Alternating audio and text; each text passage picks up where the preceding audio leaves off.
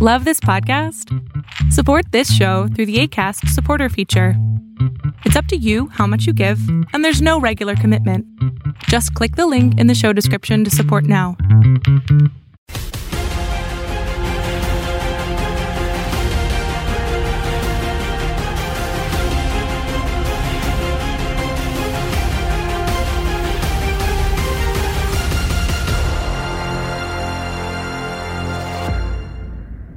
All right, Dan Canobio, Inside Boxing Live. Right now, we are deep in the bowels of the Barclays Center. This is a special edition of Inside Boxing Live, and I'll tell you why it's a special edition, because right now, sitting next to me, he is the voice of NXT. You can hear him there. You can hear him on Bellator. Yeah, coming up. You can also hear him tonight. You will hear him on Showtime Championship Boxing. 2 hours away will be a triple header headlined by Danny Garcia and Sean Porter. By now, you know who I'm sitting next to. He is the great Mauro Ranallo, and here he is. Thank you, Mauro. Did you spell that G-R-A-T-E or G-R-E-A-T when using the word great? I do E-A-T. Oh, I don't have thank to. you. No shortage of characters. Grazie mille. Yeah. Grazie mille. Two Italians here, just chopping it up. Yeah, absolutely. Talking boxing, talking combat sports. And looking forward to talking to you, my friend. I apologize. I know we've tried to do this on myriad occasions, but here you caught me cruising the catacombs of Barclays Center on Saturday night, fight night, and I'm really excited to be doing this with you. No, it's cool. I know how busy you are, and I've always wanted to get you, and always wanted to get a broadcaster right before they're about to go on the air. Right now, we're in the press conference room. We're about let's say 2 to 3 hours away from showtime, literally, when we go on the air. So I got to figure all your preparation is done, all your homework is done. You read over the CompuBox stats, yes, of course. The show stats, of course. My go-to. So what goes through your head? Are you try to stay calm, or what's the final preparations for you? Yeah, it's working with Showtime especially. There's such a familial atmosphere amongst us on the staff. So we get together as announcers, the rest of the broadcast team, even some of the crew, and we'll have a crew meal and where we try to talk about everything but the show, I think, because everyone, like you say, we put our time and energy into preparing, and this is our last chance to just kind of relax a little bit. And just like the athletes themselves, I mean, we get into game mode as well, or I would hope we do. And for me, after the meal, I tend to just walk around and get a feel of what's happening. And yeah, the preparation is done, the work is done, and it's just all about getting ready for that opening bell and anticipating a terrific night of fights. Now, I was doing some research on you, and I type in the Wikipedia, Mauro Ranallo. First of all, I mean, it's all accurate. It has to be accurate. It's on the internet. So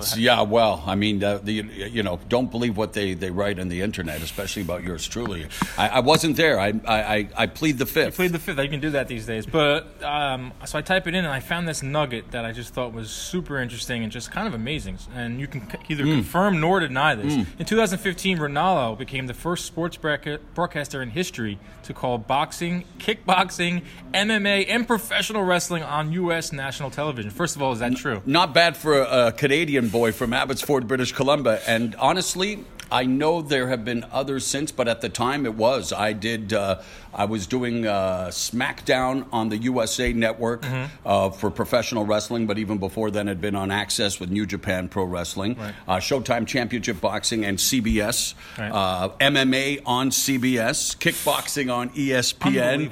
So yeah, that's weird. I didn't even really realize it, but looking back now, I know, again, I think there's been one or two others that have maybe done it, but I'm very humbled to hear of that, and wow, what a journey to be able to do that. Like I say, not bad for a kid from Canada. Yeah, so what I want to know is, how do you keep... When you're a broadcaster, you have to stay in the know on everything. You have to be up to date. Like right now, you're out doing a boxing, but you have to know what's going on in Bellator MMA. You have to know what's going on in the NXT world. First of all, before we get into this, how do you keep that going? I'm sure Twitter helps, of course, right? Internet has been we joke and we can crack wise about the internet, but in terms of a broadcaster and a broadcasting career, in terms of research and everything else, it has simplified the process exponentially. And for me, the internet is a huge help, but also my curious nature. Since I was a kid, I love doing research. I've always been a guy who wants to go down the rabbit hole. So I have files on my computer that I keep up to date. And you're right, I do follow the major storylines and everything I'm involved in. But like a lot of people, I've learned to compartmentalize. And so the week of, let's say, a Showtime Championship boxing event, it'll be all tunnel vision boxing. Right. Yes, I'll have a cursory glance at what's going on elsewhere, and that's just who I am. I'm a pop culture fanatic. I consume way too much television in general, in terms of, and music. So for me, I live in this world, so I'm always orbiting what I do for a living.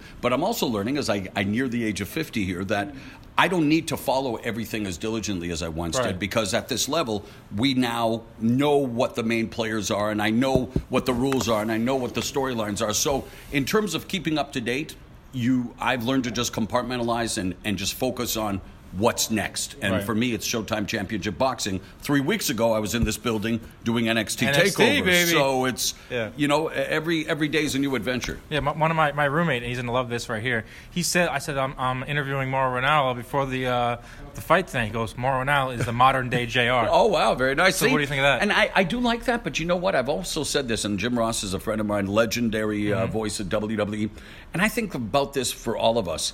Everyone, and I know we're as guilty of as in anything, especially in sports broadcasting, he's the next so-and-so, she's the next so-and-so. We're the first ourselves. And honestly, as much as it warms my heart to be compared to legends like Jim Ross, I'm the first me, and that's all I want to be. Right. So, but I thank him for that. That's very nice of him to say. So what's the biggest difference between preparing for a wrestling show, preparing for a boxing show, preparing for an MMA show? At its core, nothing. It's all about characters and storylines and getting people emotionally invested in the narrative. And at the end of the day, the difference is, well, the moves and the structures. But in boxing, it's about more than that. And I think from a broadcasting standpoint, we have to tell the story. I mean, the action speaks for itself on television. There's a right hand, a left hook, but why is this fight happening? And what are the stakes? And in terms of wrestling, yes, it's a form of scripted entertainment, but it's still very athletic based. It is? Well, it's still real to me, damn it. Okay. But in terms of the aesthetics, for me, I've been very fortunate that everything I do is in that ring or cage, as it were. But the prep is very similar because it's all about characters, narratives, and storylines. So, and thankfully, I mean, when you do it as long as I have, I know all the moves. I know all the holds in wrestling. I know how to call a punch or in boxing, and I know how to call punches and kicks in kickboxing. So that's not too difficult in that regard. So your style is one of a kind, and you said you love pop culture, you love TV shows. Yeah. I know you're going to throw out some pop culture references. Will I though? See, that's the one thing. One thing I do. I will say, and I'm going to tell you first. That's funny you say that. I know it's almost, and again, we all, we have the Mamma Mia catchphrase, which is really a tribute to my mom. That's awesome. But in general, I don't want to just be that running gimmick either. I genuinely love what I do, and I love to be in the moment, and a lot of time in the preparation because of my voracious appetite for all information. I do write things down to keep track, but in my mind, it's always, I don't want to shoehorn it, or I don't want to just say it for the sake of saying it. So I hope that everything I say is connected to something in the moment. And yes, if I can make the event or the fight that much more interesting to a casual fan by connecting it to something that they may be more familiar with, I will try to do that. All right, so I have some. Oh, wow. Okay, good. Let's see where they come. All right. So you can use these tonight if Absolutely. you want. I will pay you in Canadian loonies. Or you can just credit me, say Inside Boxing Live. Yep. Okay, here we go. Ready? Yeah. I'm going to do it in the Okay, do it.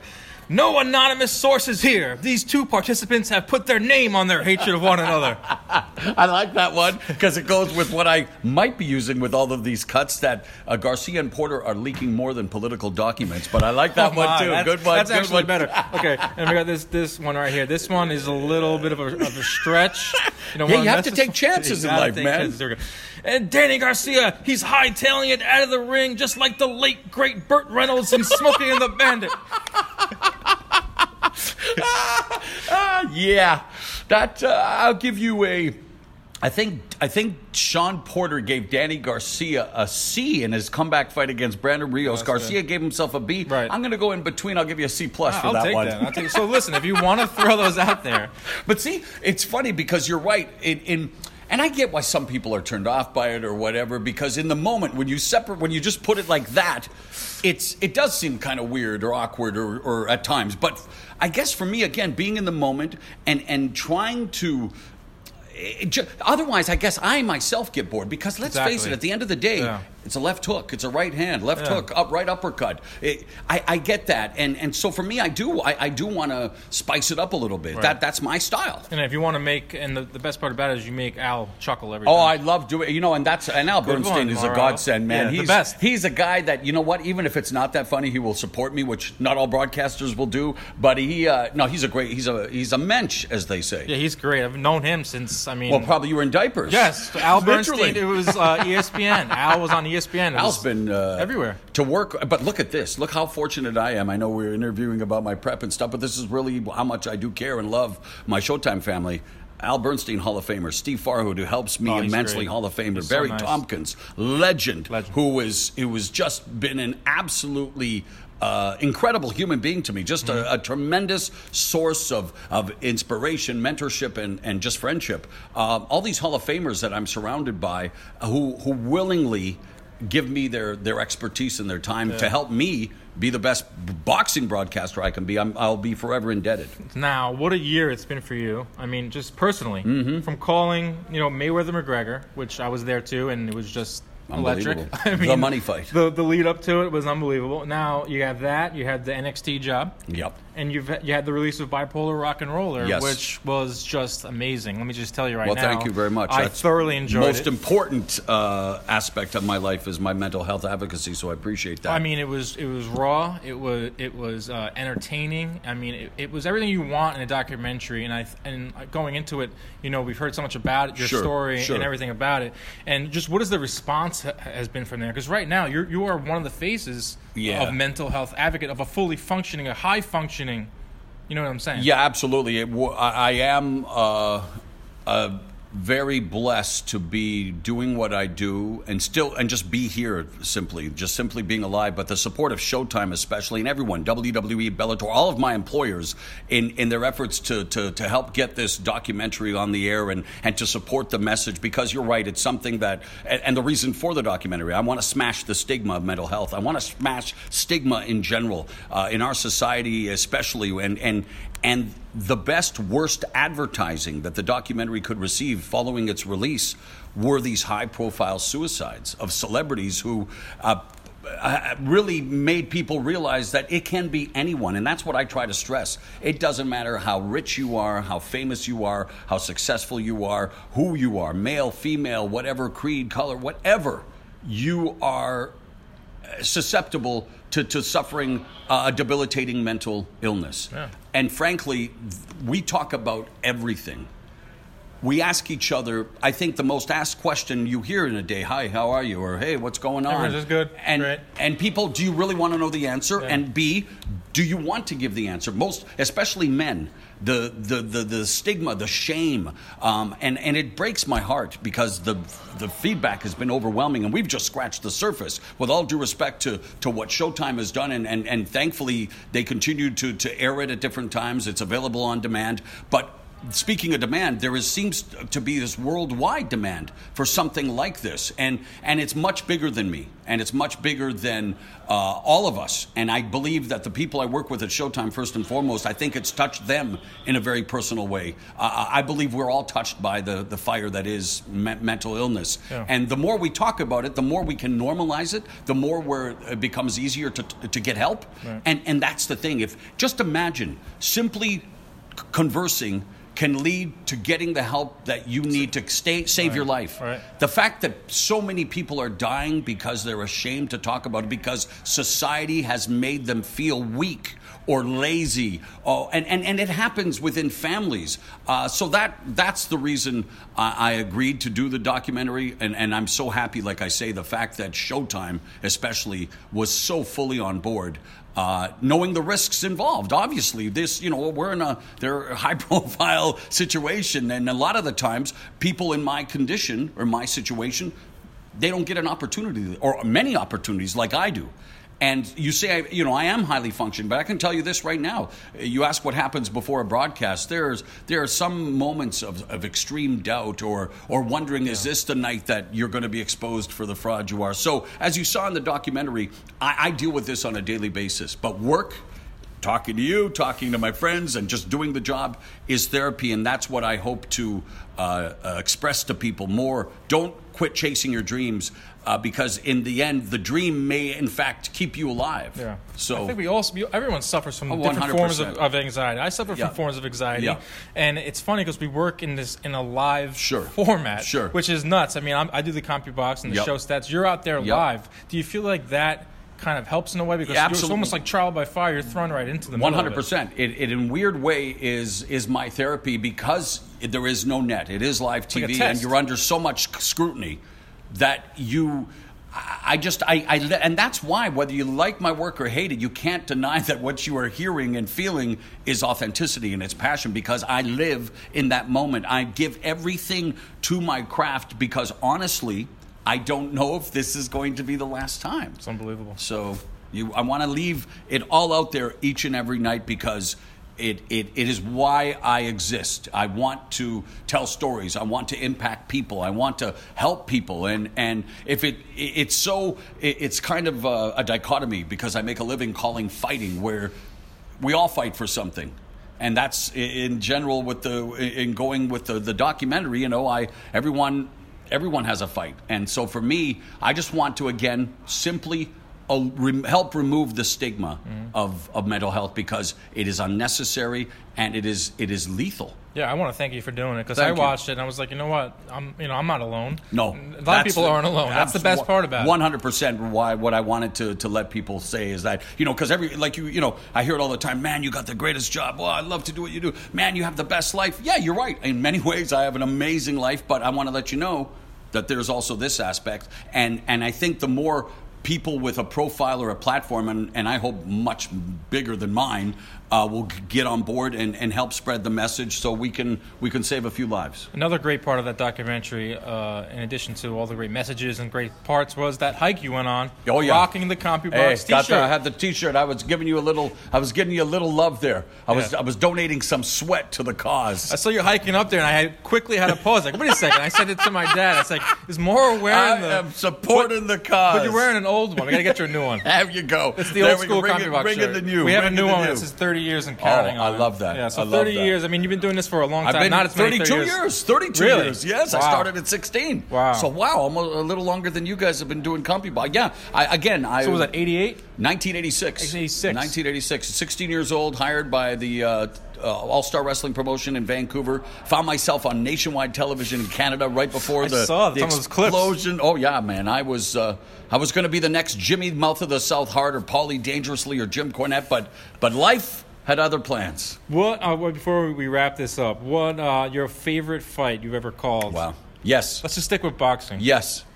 What's that? That's the answer. Yes, all of them. No, I hate answering this. Boxing. I hate answering. I've been like, it's an embarrassment of riches. I actually started with Showtime Boxing the months before Floyd Mayweather came over. So I've been a part of some of the biggest events in boxing history. But in terms of my favorite fight, wow, it's just too hard, man. I remember John Molina in my one and only appearance on Showbox, filling in for Barry Tompkins, where he was behind against Mickey Bay in front of Mickey Bay's promoter, Floyd Mayweather, where it was all Mickey Bay was final round, come from behind, knockout win for John Molina Jr.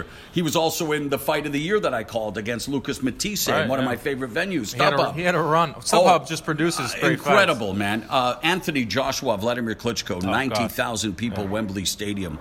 Being on CBS with Keith Thurman and Sean Porter. Again, there's just way too many, and there are no favorites because it continues, and I hope that the best is still to come. How about the overall health of the sport? So much moving and shaking going on right now with the streaming services, Showtime. Yep. They're re-upped, and you're going to be partnershiping with Fox and continuing with PBC.